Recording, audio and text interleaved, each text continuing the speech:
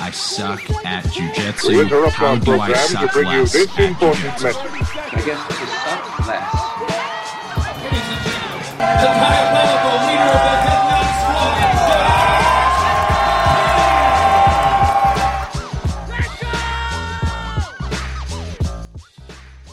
Hey everybody, this is Josh McKinney, and I just want to welcome you to the newest episode of the I Suck at Jiu-Jitsu show. So again, I have another one of my black belts on. These are some of people's favorite episodes. Honestly, they're my favorite episodes when I get to interview, just people that I talk to a lot, but especially people that have trained with me for a really long time. They understand my perspective of jiu-jitsu, and their perspective of jiu-jitsu is kind of rubbed off on me. And so we just on Thursday had Eric Keebner on the show, and now today we have one of my newest black belts, Mark RosenKoetter. It took us a little while to schedule him. He actually got promoted on the last batch of black belts like 6 months ago, but the timing was perfect on this. This episode is gonna be no doubt a hidden gem. I think that there are a lot of people that maybe won't recognize his name, even locally. A lot of people in the St. Louis area listen to my podcast, but my students whose names they recognize are going to be my competitors. And Mark is not one of my competitors. Mark is somebody who has just been a career jiu-jitsu guy, has just been a team player, and just one of those guys that I know all gyms have, but one of those guys that you look at and you go, the gym just wouldn't be the same without this guy. This guy really brings something different, something special to the gym. And with Mark, I just think he brings this special perspective that you guys are going to absolutely love. We talk about kind of like finding your own jiu-jitsu identity, finding your own jiu-jitsu personality, and what that means. And it's very much a discussion. It's very much us going back and forth and getting just a little deeper on maybe a lot of the philosophy of jiu-jitsu and what it's like coming up at Head Nod, what it's like training where we train. And it's just a really good episode in my opinion. And I think you guys are really going to love this one. But with that being said, I don't want to spoil too much. I will say this, for those of you who do know Mark RosenKoetter, you will be disappointed. We talk very little pro wrestling in this episode.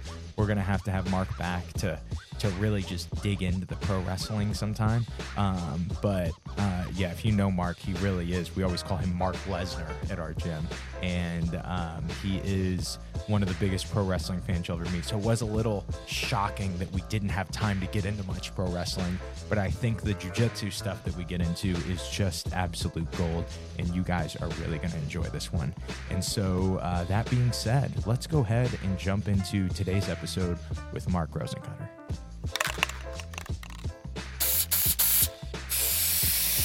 Mark, how are you doing today? I'm good, Josh. How are you? Man, I'm good. I'm excited about our conversation. I was kind of telling you before we started, it's weird giving somebody their black belt, training with them for so long, and then like we sit down and I'm like, I don't know what this dude's history in martial arts is. I don't know why he started. I don't know what that looks like. I just know that like kind of when you started at Head Nod. And so I really am excited to kind of talk this. You and I always have good laughs every time we talk, and I'm sure we'll get into kind of all that. And also, I'm really excited because just the approach of training for you over the years has changed, and I really am excited to get to talk about that with you. But just to start for us, you've got your black belt. When was this? It's March. Like March. Yep. Okay, so you got your black belt in March. How long have you been training? Had you been training up until then? And what got you started in martial arts? If you did martial arts before you did jiu-jitsu, but at least in jiu-jitsu. Let's see here. I think before my black belt, it had been off and on probably like 13 or 14 years. I started with jiu-jitsu. I was in college at SIUE, and there was a free grappling class. And me and my buddy Drew decided to take the free grappling class. And then we had another mutual friend, Cody, who didn't go to SIUE, but the teacher of the class. We were like, hey, we got this friend. Can he just come in for free? And, it was like the big MMA craze. A lot of people were like gravitating towards, oh, there's this jiu-jitsu stuff. So Cody come in and he was training with us. And then not too long after that, Cody started the hit squad and kind of started training with all you guys. And I think he had kind of dabbled at some other places too. So he was training with you guys. And then another friend of ours, Zach, started training. And, it was the whole crew. And then, kind of going forward, after I had done that class, after I graduated from college the first time, Zach had from Kyle like the free, like 2 weeks free. Mm-hmm. So Zach's like, hey, come on in, And I think by that time, Zach was a blue belt. I think you all got your blue belts by this time. Was Cody was a blue belt too? I believe Cody was a blue belt. Yes. Okay. And did you get your blue belt? Did you have your blue belt when Cody had his blue belt? I almost want to say, I might be wrong about this, but Cody and I might have gotten our blue belts together. Maybe he got his 6 months after me. But Okay. I thought that I almost think we might have gotten them together. He might have gotten his with Kitchler, and which would have been 6 months after me. Yeah. Well, I mean, I know those guys were like kind of like Kyle's first or second batch. Mm-hmm. But anyways, I started there and then just over the years kind of stuck with it. But I always kind of followed the Kyle progression. Of course, Zach, is kind of out doing his thing. Cody now trains at Jack McVicker's. So and is a black belt. Yeah. And it's tough, So it's kind of like, everybody kind of went different places, but my path was, and I started with Kyle, and then you guys moved up, started your own gym, and it was closer to me. And so now I'm here at Head Nod. Was there a hiatus at all for you between like the hit squad, between training at Kyle's and before you started at Head Nod? Yeah, say that again, Josh. Like, was there a hiatus between, was there a time in between where you weren't training with Kyle, between Kyle and when we started Head Nod? Well, I've had several hiatuses in my life. But I think when Head Nod started up, I think that transition was pretty smooth. I might have went on a hiatus right before or right after. I'm not sure. So maybe you remember better than I do. But yeah, so yeah, I had a couple breaks there. So I can't really remember. It seemed like it was pretty seamless though. Yeah. I wasn't sure. I know that for a lot of the people that lived on the Illinois side, there was just this transition from training at Kyle's to maybe it was just a little too far for them. And then they stopped training. Then from there was this transition back for certain guys when we started to go in. So I just wasn't sure if that was. Yeah, no, I don't think mine was that way. I think it was a pretty smooth transition. Like I said, I've had hiatuses, but I don't think that was the reason for one of them. Do you remember at all what your first class was like? At Edwardsville. So yeah, it was this free class, and the person running the class was Peggy Brooks, and it was me and my friend Drew, and Cody would come in, and she would show basic things like Oompa, this sort of stuff, and it was more of a defensive, self-defense jiu-jitsu introductory class, and it was fun. It was a fun class, but also she would bring in people to help. And one of those people was Derek McGuire, because they would all kind of train together. So a black belt. Also now a black belt. Yeah, very tough dude. Man, Peggy Brooks has maybe the best group of athletes underneath her. I don't even know. I've never heard the name, and three black belts that I know all were training. There you go. Yeah. So, Peggy Brooks, I don't know much about Peggy's personal history. I know she had at that time 2 MMA fights under her belt. She's very tough, very good trainer. Even now, being in jiu-jitsu 14 years and looking back, like she had a mastery of concepts that would still work today. You know what I mean? So it was a very good interjectory, very good training. And so for you, something I always specifically remember about you in training was, and I think that I've always kind of encouraged this with everybody on the team, is you found a specific way that you were liking to learn. And you really gravitated, my dad was the same, really gravitated towards like Gracie Academy online, right? And really gravitated toward Gracie University? Gracie U? Yeah, Gracie University. And really gravitated towards that style of teaching and that style of jiu-jitsu. What was it in that style of jiu-jitsu that kind of got you, or that style even of teaching that kind of got you, that was helping you learn? Well, let's see here. I don't know what my first experience with like the Gracie University or going out to Torrance or any of that. I don't know if I went out to California first and was like, oh, okay, there's something to this. Or if I started with Gracie U first and then went out to Torrance. And I think it all kind of happened at the same time because I had a training partner in St. Louis, a mutual friend, Shaq. Uh-huh. And, he moved out to L.A., and trained at Gracie U. So that was kind of happening. So maybe, and I kept contact with him. So maybe that was kind of it. And I was like, well, I'll try Gracie University. Plus, there was like a lot of buzz with Gracie University. Oh, yeah. Because a lot of people are like, it's McDojo. They're ruining jiu-jitsu. Uh-huh. So me and one of my training partners, we do a lot of private training together. Goldie, we got a Gracie U account and gave it a shot and started with combatives. Uh-huh. And I think there was a few times, there's a few moves with the combatives. One was their guard pull. I remember this specifically. And I'm like, okay, guys, like, yeah, whatever. You know what I mean? But as I watched the video and as I tried it, I'm like, well, wait a second. This completely makes sense. I understand why they're fitting it into this, into the game here. And I was like, wow. So, like, I remember that specific moment. And after that, I just gave all their techniques a chance. Yeah. I know there's a lot of people said, well, this is, whatever, this sucks.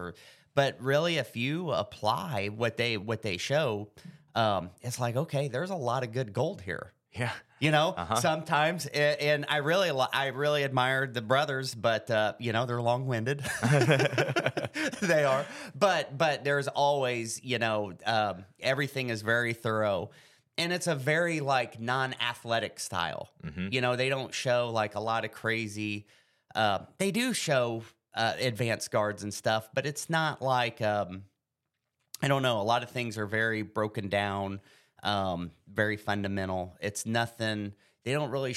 They show things that a lot of people could do. And I see that so much. I see that I remember my introduction to kind of Gracie U, and I think still for me, I have a unique perspective on this as a competitor. Most competitors that, like you said, oh no, this isn't real jiu-jitsu. This wouldn't work in competition.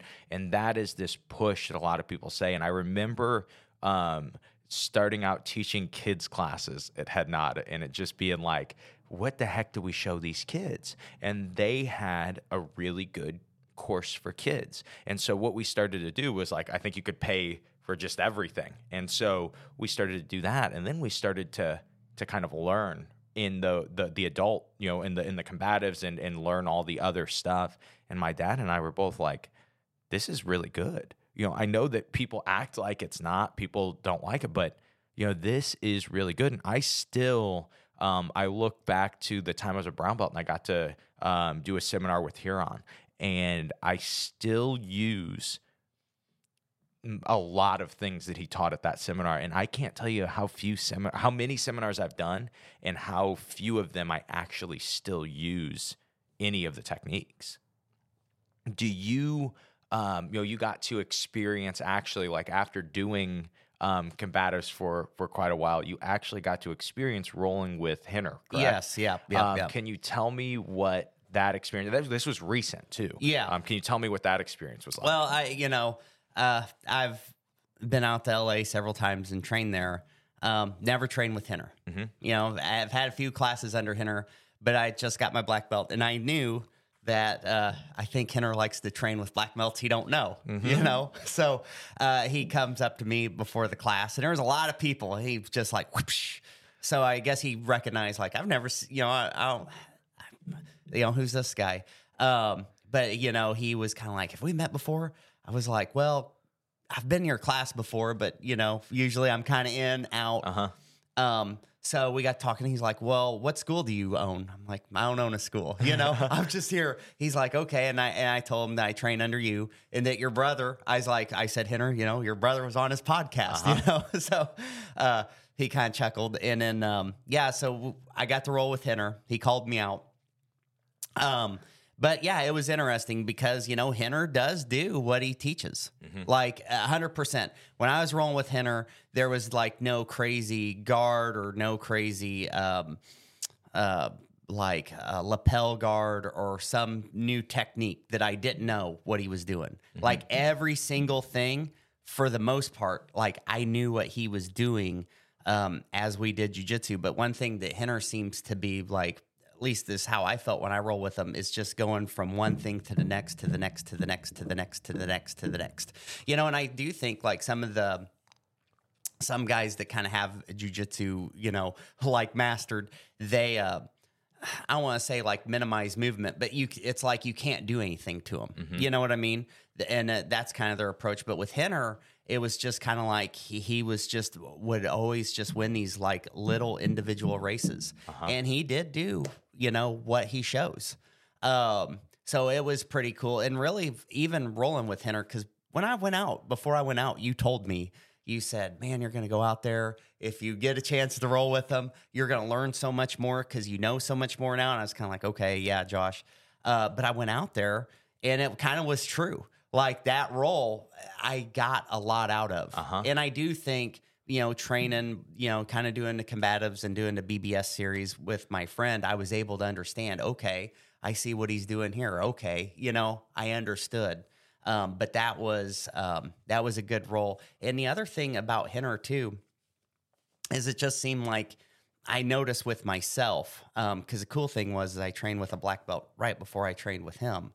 So, you know, sometimes I tend to get tunnel visioned or stick with a position. Like I'm going to try to make this choke work. But Rener was just, it was like he was, I don't want to say like put a percentage on it, but he was like semi-attached to everything he was doing. And it was just one after the next, after the next, after the next. And so, yeah, it was definitely a good role, a good time. And yeah, it's good to be out there. So. Any specific technical things that you noticed that he did, not just like the general feel, but was there any specific thing that you were just like, that was different, or just that was you were maybe even shocked by, or anything like that? I would not say necessarily the technique as much. I mean, there was one thing that he did. I was like, okay, but just his ability. Like as soon as a transition would happen, like he's going from side control to mount, he's instantly got the submission in. Instantly, like, you know what I mean? So it's like he's not even fully attached. I don't know, and I don't want to put words into his mouth or what his experience is, but it was almost like he's not even 100% committed to like the transition. I know for me, if I hit a sweep, I'm usually like, oh, wow, I hit this sweep. You know what I mean? And I think with him, you know, he's going from side control to mount. The choke was in instantly. You know what I mean? The Ezekiel, you know, he's shooting for the Ezekiel instantly. And so I have some cross collar choke defense, but, you know, when he got the cross collar choke in and I went to play it, he brought his elbows together. And so he beat me he knew what I was doing. You know what I mean? So that was wild. I would say the only thing that I was like, wow, you know, that was different was I did establish knee on belly on him, and then he did this like huge hip bump, and it threw me off. It completely threw me off. So he was just, I know he knows very well, like, if this guy doesn't have his knee on belly set properly, like, I'm going to exploit that. And he did. So, That's something that interesting to me, and that's kind of why I wanted to bring it up, because you and I have talked about that experience. Yeah. I was so excited when I heard you got to roll with him. Like I said, I knew that it was going to be significant for your jiu-jitsu. It comes this point for a lot of people in jiu-jitsu where certain experiences almost will blow up your progression, just like will shoot your progression to the sky. And it's not always like a specific class, or it's not always like a specific thing once you get to a point, or like an instructional you watched. For most people, as you get better, to me, it's like something happened and it burned it into your brain just differently than it ever had. And it just tweaked your perspective a little bit differently than it had. And, it was really cool to hear that from you. But that is like the other thing that I noticed when you talked about it, is it wasn't the individual techniques that he knew or the individual techniques that he did, as you would hope. He was, like you said, his game was pretty basic, but it was his skill, and that is like this separation, I think, for most people that they almost don't understand, is that jiu-jitsu is skill, So for you, with kind of like your jiu-jitsu progression as your coach, I've gotten to see it, right? And there was, I saw it. My dad also saw the same exact thing. There was this it was bizarre, almost a moment in your jiu-jitsu at brown belt where you went from like being a pretty good brown belt to like being a pretty good brown belt. Like, oh wow, this is different. You can have really good rounds with anybody in the gym, and we have a very, very tough gym and a very, very tough room to have good rounds in. Do you remember kind of that time in your jiu-jitsu, and do you remember anything specific about that time? Yes and no. So that on that one, I don't know if there was this one instance that like, oh wow, my mind is blown up. I do know like during the whole brown belt time, it just seemed like I just was revisiting and re-questioning, fundamental things I was doing. Mm-hmm. Side control. I was going into brown belt. I'm still like, how am I going to escape side control? You know what I mean? And I spent months trying to escape side control. And it got bad enough to where your dad told me during one session where I was training with him, he's like, Mark, you got to move on. Mm-hmm. You just got to let go. And the odd thing was, as soon as I started working something else, then like some of the things I was working on side control started to click. Yeah. Which happens sometimes. So that was one thing. I do think too, I just had to throw everything out and tried to explore other avenues that would maybe work better for me. I do know, I'm not dissing this game at all. I think it's completely legitimate. It just doesn't work well for me. But a lot of off your back guards, mm-hmm. You know what I mean? Playing off your back, a lot of like spider guard, lasso, and a lot of guys at our gym are very good at this. Mm-hmm. But I'm just not. It just mm-hmm. doesn't work well for me. So I started to try to get off my back a little bit less, and I kind of felt like just the stand up principle, like Chris Payne's. Mm-hmm. I was kind of like on that path a mm-hmm. little bit. There were some things I'm like, okay, I can just stand up here, or the hands are what's important. I'm not just going to frame the legs. I'm going to worry about where this guy's hands are at, this sort of thing. Because if they can't grip you and they're not above you, what can they do? Mm-hmm. But then when we had the Chris Payne seminar, it was kind of like I was like figuring out like there's something about 1 + 1 that makes 2, maybe. Uh-huh. But he comes in and he's like, he's on like the same path, but he's like 3 × 3 is 9. You know uh-huh. what I mean? He's like farther along. But I really think that seminar also kind of helped legitimize, like, okay, well, wait a second. Maybe there is some things to work. So I definitely think during all that time, that's kind of the mindset I was in, was I was just trying to reframe my jiu-jitsu. And I really think for me in jiu-jitsu, and I'm still not there, and maybe never will be, but I think one of my goals of jiu-jitsu has always been to find my jiu-jitsu self. Mm-hmm. you know? And I do think some people come into jiu-jitsu and, you know, they within, you know, 6 months, a year, 2 years, 3, you know, they find something that works for them, you know, and it is their signature style right off the bat. And I've always felt like I don't want to say a jiu-jitsu drifter, but, you know, I've never fell into where it's like, okay, this is my jiu-jitsu self. And so I would say that, you know, that time was just me maybe getting a little bit closer to that, you know, to find like, who am I as a jiu-jitsu player?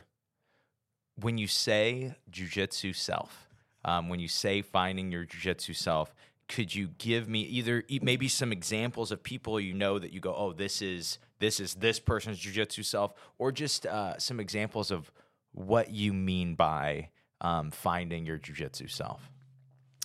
Well, let's see here. I'm trying to think of somebody I can think of off the top of my head that would be like, bam. Well, you know, I think like looking at you early on. But I think we're going to kind of get deep here because you're, you know, as you asked the question.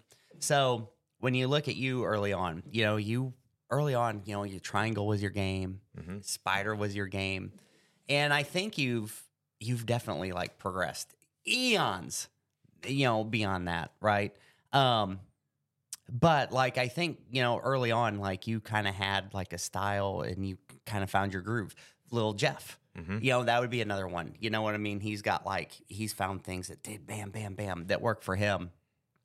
And I'm sure as he goes on too, you know, like he's going to evolve and this sort of thing. But for me, myself, I don't know if I've ever found those. Like, I definitely have positions I feel like I'm better at than others. But I don't think I've found like my complete jiu-jitsu self to where, especially I think like maybe like offensively or with certain guards and certain positions, I haven't really figured out like where, like what works for me or where I'm at. Like I definitely have things that work, but as far as like, I don't know what to say, like finding my idea style or something. I just don't know if I'm there. Yeah. You know what I mean? Which is not a bad thing. Of course. Like, I think that's maybe that is part of the journey. You know what I mean? Maybe that is part of the journey. That's an interesting thought. I just, the reason I ask, I'm glad you used me as an example because, you know, it's funny you say like, oh yeah, you know, like spider, triangle, I don't do those things much anymore, you know? And it's weird. Like, you know, people go off on these, maybe not in jiu-jitsu, but they go off on these self-discovery journeys, like, and people are like looking to find themselves. But the problem with that is you should be progressing, right? You should be changing. And so that view of self should probably be changing with it. And that's something that, like, we go back to those seminars with Chris. That's something that I even noticed from getting to learn from Chris a little bit more, was like, he was so open about, I'm going to show you what jiu-jitsu is to me right this second. You know, I don't know what it's going to be for me in a couple months, and I'm willing to show you what I think right now. And so that's something that I'm kind of thinking when you're saying like, oh yeah, this jiu-jitsu self. It's like, man, my game, it changes over and over, and even over the last 4 or 5 months, my game has evolved in a different way that I'm like, you know, yeah, I don't even know what I play anymore. You know, I'm in this limbo part of jiu-jitsu. And yeah, I think that is probably the fun part about jiu-jitsu, is that it, you know, you can kind of, as you were saying, take side control and say, I'm going to leave side control and I'm going to go to find something else. And then your side control starts to feel really good. And then you can almost years later, you can go back and say, you know, I'm going to work side control again. And when you start to work it, you can almost then, especially as a black belt, especially as somebody who's getting better at jiu-jitsu, you can then sit down and go, what do I do from side control? You know, like, I've learned all these millions of techniques and these millions of ideas, but what do I prefer from side control? And so, I would almost argue that, you know your jiu-jitsu self at this point. You are, you are your jiu-jitsu self at this point. That's like the beauty of getting to do this thing that you almost mindlessly roll. You get to just go, I'm just going to grapple. And that, to me is kind of what shows you yourself is that testing of your. Yeah. And I think too, kind of going back on that, is like looking through the years. So I remember the first time I went to Megatons. I went against these. I was like close to my blue belt at that time, but I went against like the 2 white belts, and they were like high level competitors, and they were judo throwing me. I got beat up, and I'm like, so I wasn't just physically beat up. I was emotionally beat up. I was like, oh my God, like, wow, these guys are like supposed to be my skill level, and they completely tanked me. Then I went with a blue belt who's a little bit older, and then I felt like even. I'm like, okay, this is. And then I went with a purple belt, and the only purple belts at that time that I really went with was like you and your dad. So I'm thinking, oh man, this is like a megaton purple belt, and maybe he was working side control, maybe he was like where I was as a purple belt. But years later, but I held him in side control, and he didn't escape or anything. So I'm like, okay, well this is odd. And then a couple, probably about a year after that, I was training at Jack McVicker's, and I was going against somebody that was probably like in his 50s, and he was a purple belt, and I was this white belt, and I was scrambling. I was doing all these different things, just running circles around, but I couldn't do nothing. I couldn't do nothing to him.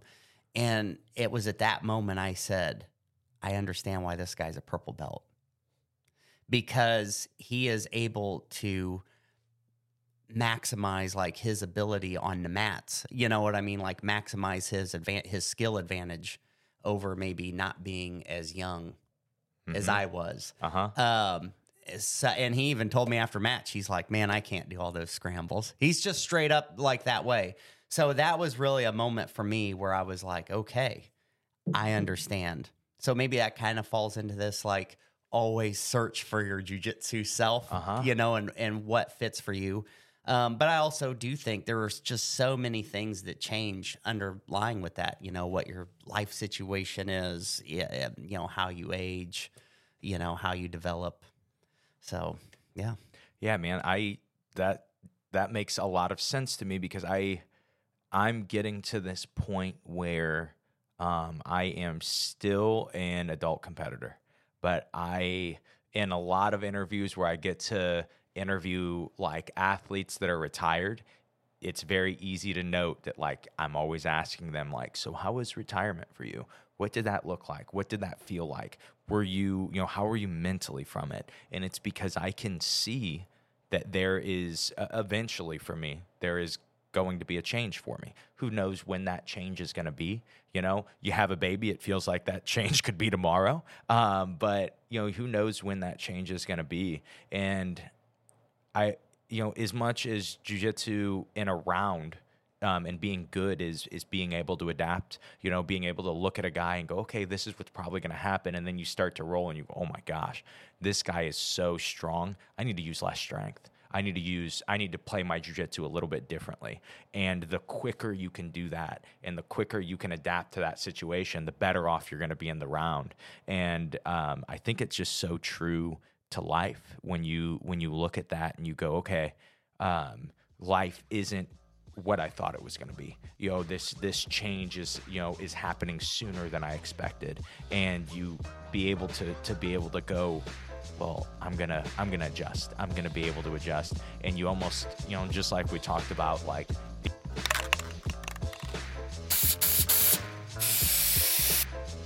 What's up, guys? Josh McKinney here. Just wanted to interrupt this episode and tell you about something really exciting that we have going on at simplifyingjujitsu.com right now as we speak. And that is this. If you want to level up your guard passing, if you want to have an understanding of guard passing that nobody in your gym, nobody that you compete against has, you need to understand distance from guard passing. More specifically, you need to understand chest over chest and excessive distance and the importance of these two distances and how these two distances make you unsweepable, unsubmittable while you are on top. And the more you can understand them, the more you can attain these two distances, the more you can bounce back and forth between these two distances, and the more you are immune to jiu-jitsu while you are on top. And the only way to get this understanding right now is with the seminars that I did at Watson Martial Arts and Parada Jiu-Jitsu over the last couple months. These two seminars combined for the price of one will change the way you look at guard passing. They will change the way you look at top in general. And they are only available at simplifyingjujitsu.com. And if you purchase these two seminars for the price of one, you also get a third bonus seminar, what we call The Pinch. This is about a 35-minute seminar where we look at what upper body control actually is, what to actually do once you finally attain chest over chest, and how to keep it forever with very minimal effort and being able to put a lot of pressure on your opponents. And that is, again, only available at simplifyingjujitsu.com. We'll make sure to link it in the description. Let's go ahead and get back to the episode.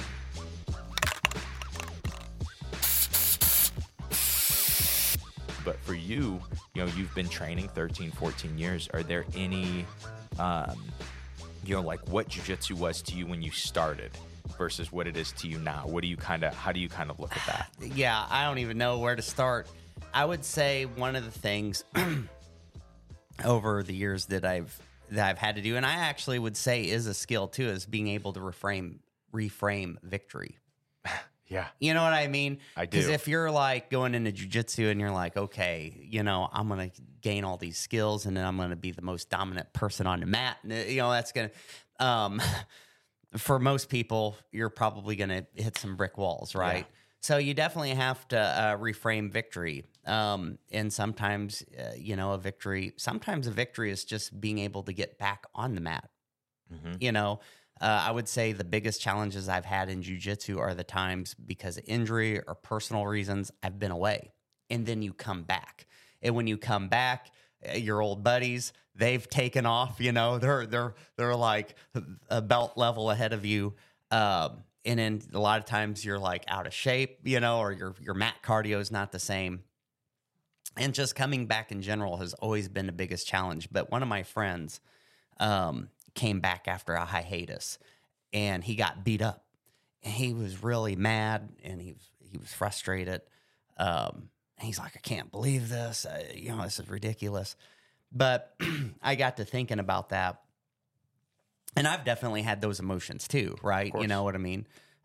It's kind of the shadow side because, being competitive is good, but you got to have balance with it, right? So I got to thinking about that. But, whenever you reframe it, you're kind of like, well, wait a second. If I take a break from jiu-jitsu for a year and I come back to the gym and everybody is the same and I'm still able to beat everybody the same way, I don't want to be at that gym. Yeah. Why would you want to be at a gym where when people are taking time to put in the mats and they're not getting better? Mm-hmm. And I really think kind of reframing, whenever you reframe your approach, you reframe what victory is, then it's different. And in the long run, I mean, everybody benefits, and it's definitely a cliche, but I think it's true. It's always good to be, you don't want to be the best person in the room. Yeah. Because if you are, you need a new room. But just in general, like if you're away from jiu-jitsu or this is happening and people are progressing, like embrace that. Don't get mad or frustrated. I think it's okay to be like, oh, well, like he beat me today, I'm going to get better at this. But I think whenever you consume it into a self-serving, like, well, how dare they get better? You know, that's where I think you kind of run into problems. But honestly, that's not a positive way to grow. What does victory look like to you now? Oh, yeah, there you go. So victory for me, I honestly, I would say where I'm at right now, I don't think about it often, but did I learn something? You know what I mean? And really was my time on the mat fruitful to my growth? Mm-hmm. To me, that would be victory. I think that's a place that you and I overlap with that idea. I find myself now, you know, and that, like when you start, it's so hard. You're kind of how we were just talking about side control. You're so close to the picture that it's really hard to see the whole picture. But when you get to take that step back, because, you know, whether you've just done this enough or you've just had the right advice, what starts to happen, at least for me, is me learning something isn't always technique. It's seldom actually is technique. It's seldom a new move that I'm going to do. Most of the time, it's a new way to think, or it's a new way to look at the puzzle. It's a new, you know, maybe just changing my step one with my step two and saying, okay, instead of gripping first, I would rather step in first, you know, and just learning jiu-jitsu that way. And so, you know, for me, that has been growth for me.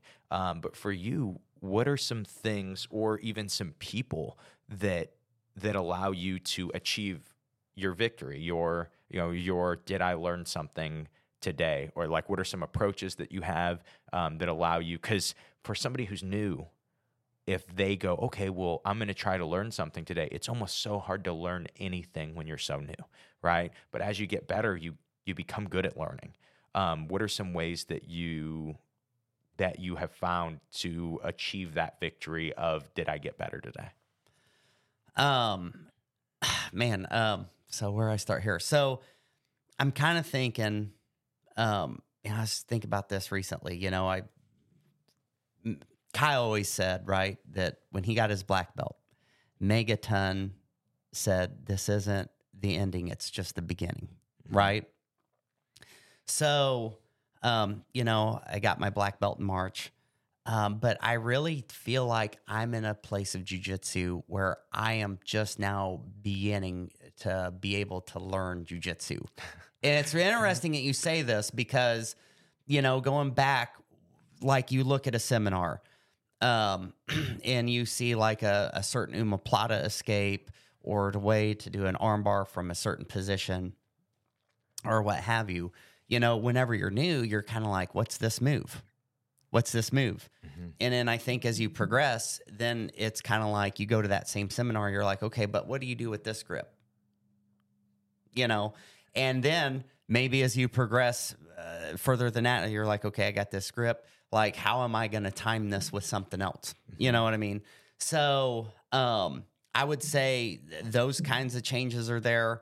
I think another skill and to reframe victory, this is probably one of my epiphanies right before I got my blue belt. I remember being in a locker room at Kyle's, and I was just getting beat up. And I said, you know what? I'm just going to tap no matter what. Like, I'm going to go in there. I'm going to do things. If it fails, I'm tapping no matter what. I don't care. And Justin Huff was in there with me. He said, man who's got nothing to lose is hard to beat. And, you know, after that, that was a huge epiphany. I really think for me, for my personal self, that was like that's whenever I was starting to go from white belt to blue belt. And so, and now where I'm at is I try to tell myself, don't get too attached to a certain position. Mm-hmm. You know what I mean? I'm not going to fight more than 40% for a grip.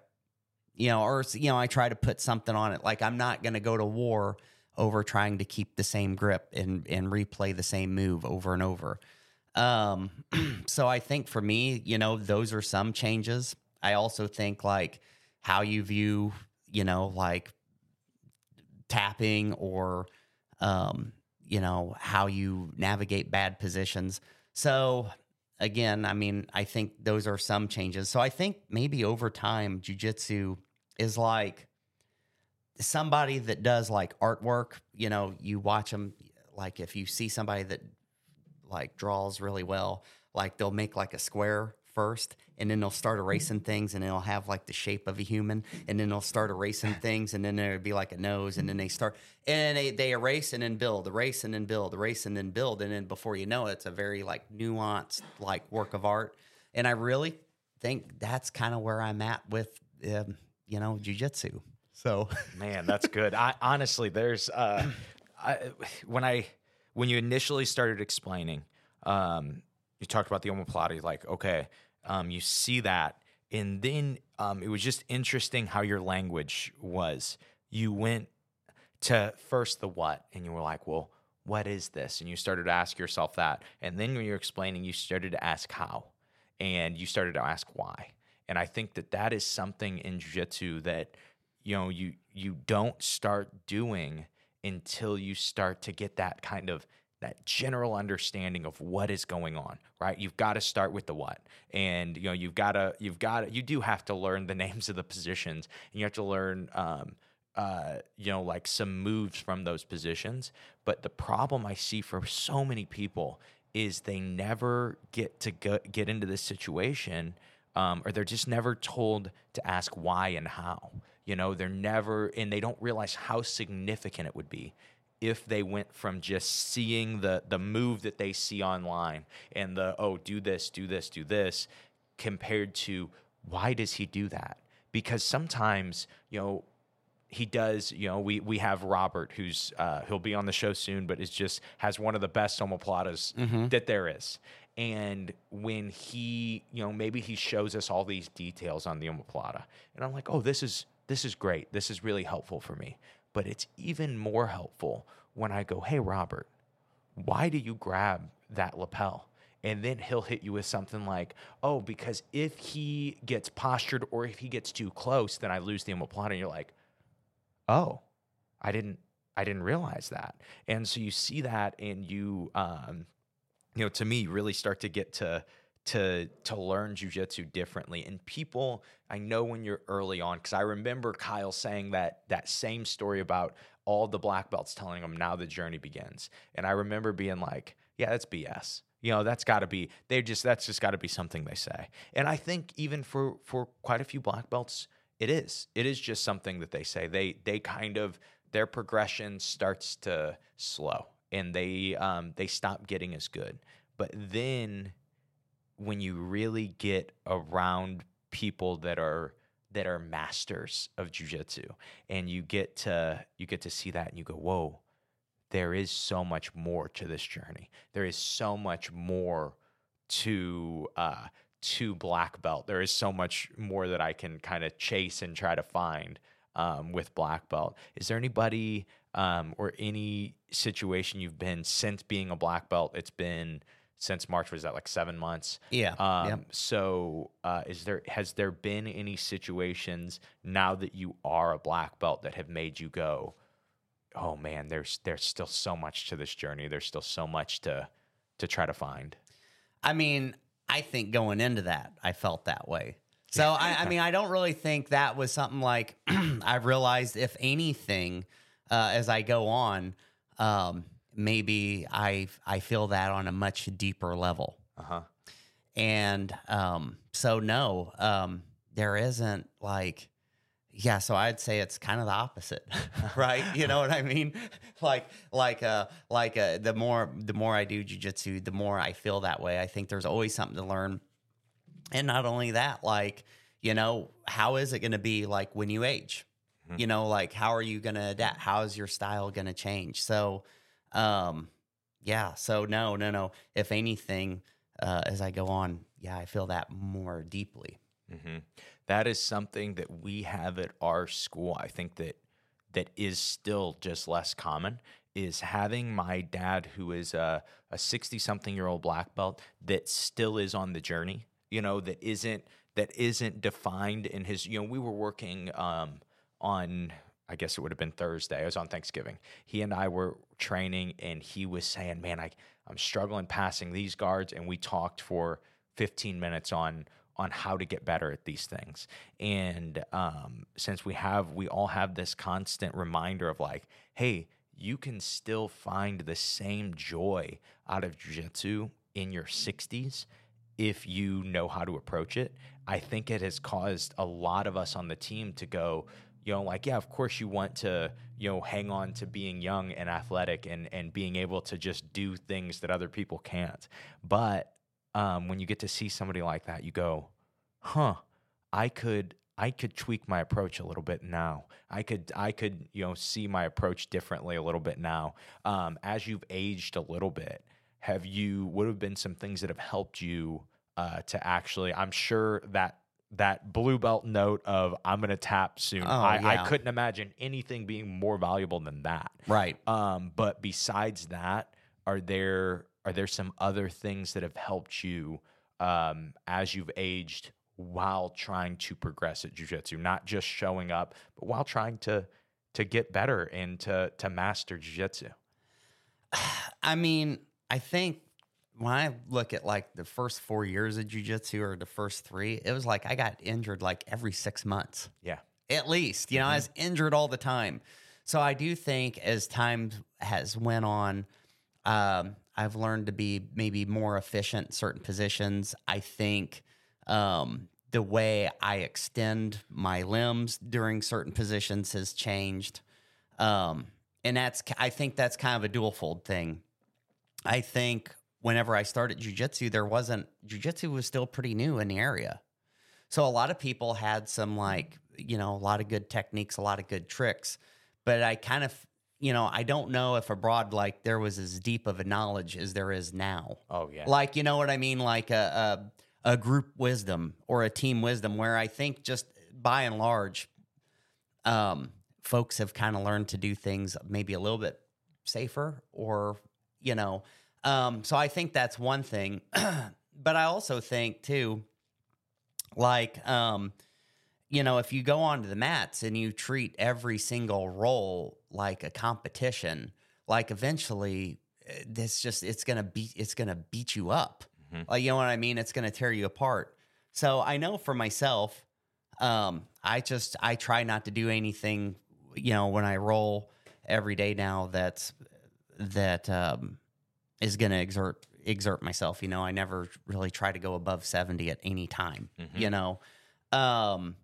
So I would say, that's definitely a change of my approach. But I think just in general, yeah, I mean, like you have to put limits on it, and I don't think there's anything wrong. I think especially the younger you are, the more you can kind of grind that out and keep coming and recover better. But as you get older, like you just can't do that. And if you do, you definitely would have to do it in moderation, right? Of course. I see. It's interesting. You kind of talk about that group wisdom. Yes, and I think that like not only at our school, but with Kyle's school with Revive. Yes, I see that with our group of people, and I think to this. I was listening to this interview with Christian Graugart. He's the guy that started BJJ Globetrotters. He started Belt Checkers, started a bunch of other things. But he gave this example, like if I have 70 years to live, and he's like, and even if I put all 70 years into one project, and he goes, and then I would just like have one other person with me, then it's 140 years into that project. He's like, if I have 10 people, it's 700 years into that project. And I just noticed that is something that we have, as a team, done so much more over the past years, is like being willing to learn from each other and being willing to just say, yeah, this is, all these ideas that we have, most of them are probably crap, but if we can get them together and we can dig deeper on these ideas, you and I, you get to come to a lot of the noon classes. And those, I teach those, and they're usually like a smaller group. And so you and I get to conversate a lot. And I look at, all kinds of different things we've talked about that have helped me in my jiu-jitsu. But then I'm sure that you would say the same thing. And so then when you look at that, you go, yeah, it's this weird thing where, I help you 1% and then you help me 1%. And then somewhere along the line, one of us throws out this like 10% help, and it's huge. but it only came from those little incremental things. And I think that, we're talking about aging in jiu-jitsu. So many guys, it's almost like they want there to just be this one answer. They want it to just be this one thing. And I don't think that exists. I mean, it could. We're just not there yet. Right. Yeah, for sure. But I just don't think that exists. It seems to be this group effort of, you at the beginning of the interview, we talked about all these guys that are still training, and are still, some of them are black belts at this point. And you get to hear that and you go, okay, there is, this is such a group thing, even though in the sport, you're the only person out on the mat and it's supposed to be this individual sport. It is such a group effort to get one guy out on the mat. You go back to talking about little Jeff, how many different people have tried to help him and have tried to, give him advice and help him with his jiu-jitsu. And it's like this culmination of all kinds of people's jiu-jitsu. And it seems to be one of the more beautiful parts of jiu-jitsu is, I don't even want to say, I really liked that idea of group wisdom that you said. And instead of like teamwork, it really is like, none of these ideas are anybody's individually. It's kind of a collective. For sure. So Bryce, what time are we at right now? About 50 minutes. All right, perfect. So I had a fun segue for us because, like I said before we started, I said there is no time that you and I have any conversation. This is probably the longest we've ever talked and not brought up pro wrestling. I would argue that. I think so. And so, I think when you were naming off guys in the beginning, I was naming off all their nicknames that we had. Cody we called C Smooth, Zach we called Zachary, and like we had some good nicknames. And then we always called you Mark Lesnar. And it was always like there was always some good pro wrestling with that. So I thought a fun question would be, if you specifically, or even just your jiu-jitsu journey in general, if you had to compare it to a pro wrestler and you say, this was probably my storyline, who would you compare it to? Oh, man. I know this is a tough. This is like asking a mother who their favorite child is. I know this is tough, but who would you say? Oh, man. This one's going to be off the wall. It wouldn't be no superstar. I definitely don't think, I'm like flashier on the mats. I don't compete or anything like that. So it definitely wouldn't be like that. It'd probably be like, maybe like Lord Steven Regal, or you know what I mean?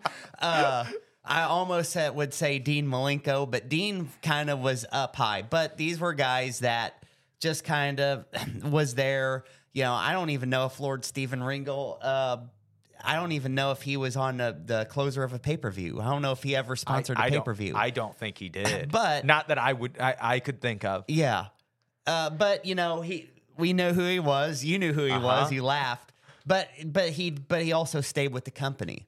And behind the scenes, was there, did different corporate roles, and then they would kind of use that in certain angles, when he came out. So if I had to say anything, Lord Steven Regal would be it. That is such a good one. He's a company man. I like it. Yeah. I like it. I think back, I'll buy it. I think back to I think I've only cried in one black belt speech that we've had at the gym so far. And I think it was yours. And it was something along the lines of, you thanked us all, but you said something along the lines of, John Danaher could be next door and Atos on the other side, and I would be here. And that mentality is something that it kind of makes our gym beautiful, right? And I see that with you, and I really I greatly appreciate it. I greatly appreciate that when I am teaching noon class, how helpful you are. And, it's really cool to have guys like you at the gym, and so, I love the comparison, though. That was a great comparison. So just kind of to finish, I always kind of finish with the same question on the show, and I've asked you a lot of deep questions. Your ability to come up with answers on these deep questions quickly is shocking to me, because some of them I'm like, there's no way he's going to be able to answer this, right? And you hit me with something good. But for you, what is either some of or the best jiu-jitsu advice that you've ever gotten, or what springs to mind when I say that? Man. Jiu-jitsu advice that I have ever gotten. Well, I guess this would be cliche, tap. Just tap. You're going to tap thousands of times. I think Octavio Couto once had a seminar, and he said something like, if you don't want to tap, do Muay Thai. You know what I mean? Yeah. So I definitely think that would be a tap, go to failure, allow things to fail. I don't know if anybody's, I'm sure somebody's said that, but anyways, yeah, so that would be my thing. And that's advice that I still have to remind myself of every day, hey, let it fail. If it fails, who cares? You know what I mean? Try to learn from it and go forward. So yeah, that would be it. Man, that's great. Mark, do you have anything you want to say to finish? Nope. I think this is it for me. All right, man. I really appreciate you being on the show. I really enjoyed our conversation. Me too, Josh. So, yeah, thank you very much. Mark, that was gold, man. That was...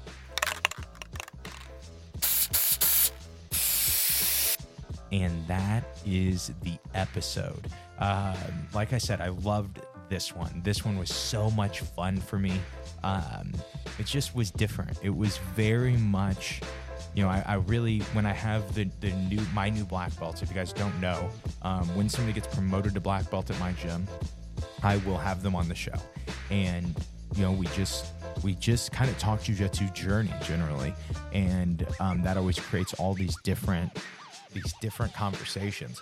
And I did not expect the conversation to go as jiu-jitsu philosophy as it does, but man, I love where it went. I really loved, because as much as we cater to the competitor on the show, I would bet that like 90% of the people that listen to the show don't compete and don't really have any desire to compete, and they just want to learn how to get better at jiu-jitsu faster, and they want to learn how to do jiu-jitsu long term. And I really feel like this episode is helpful to those people, is really it really does let you know that, hey, you don't have to be a competitor, you don't have to be the toughest guy in the room. Sometimes you just have to be consistent. Sometimes you just have to stay in it and learn your lessons, and you will develop this amazing perspective that maybe very few people have. And that's what I think Mark RosenKoetter has done, and just really appreciative of Mark and just the people like Mark that we get to train with at my gym. And so in a couple days, we are going to, on Thursday, we're going to have our Christmas special for the podcast, where if you have not dropped your questions, most likely you missed your chance.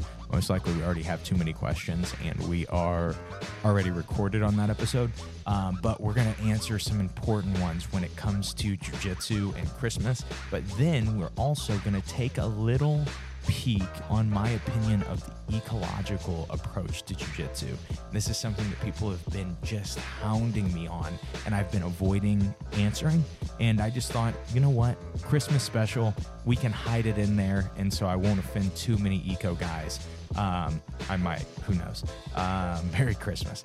But that is, that's all I have for you guys today. I hope you guys enjoyed today's episode, and I hope today's episode helps you guys suck just a little bit less at jiu-jitsu. Have a great day, guys.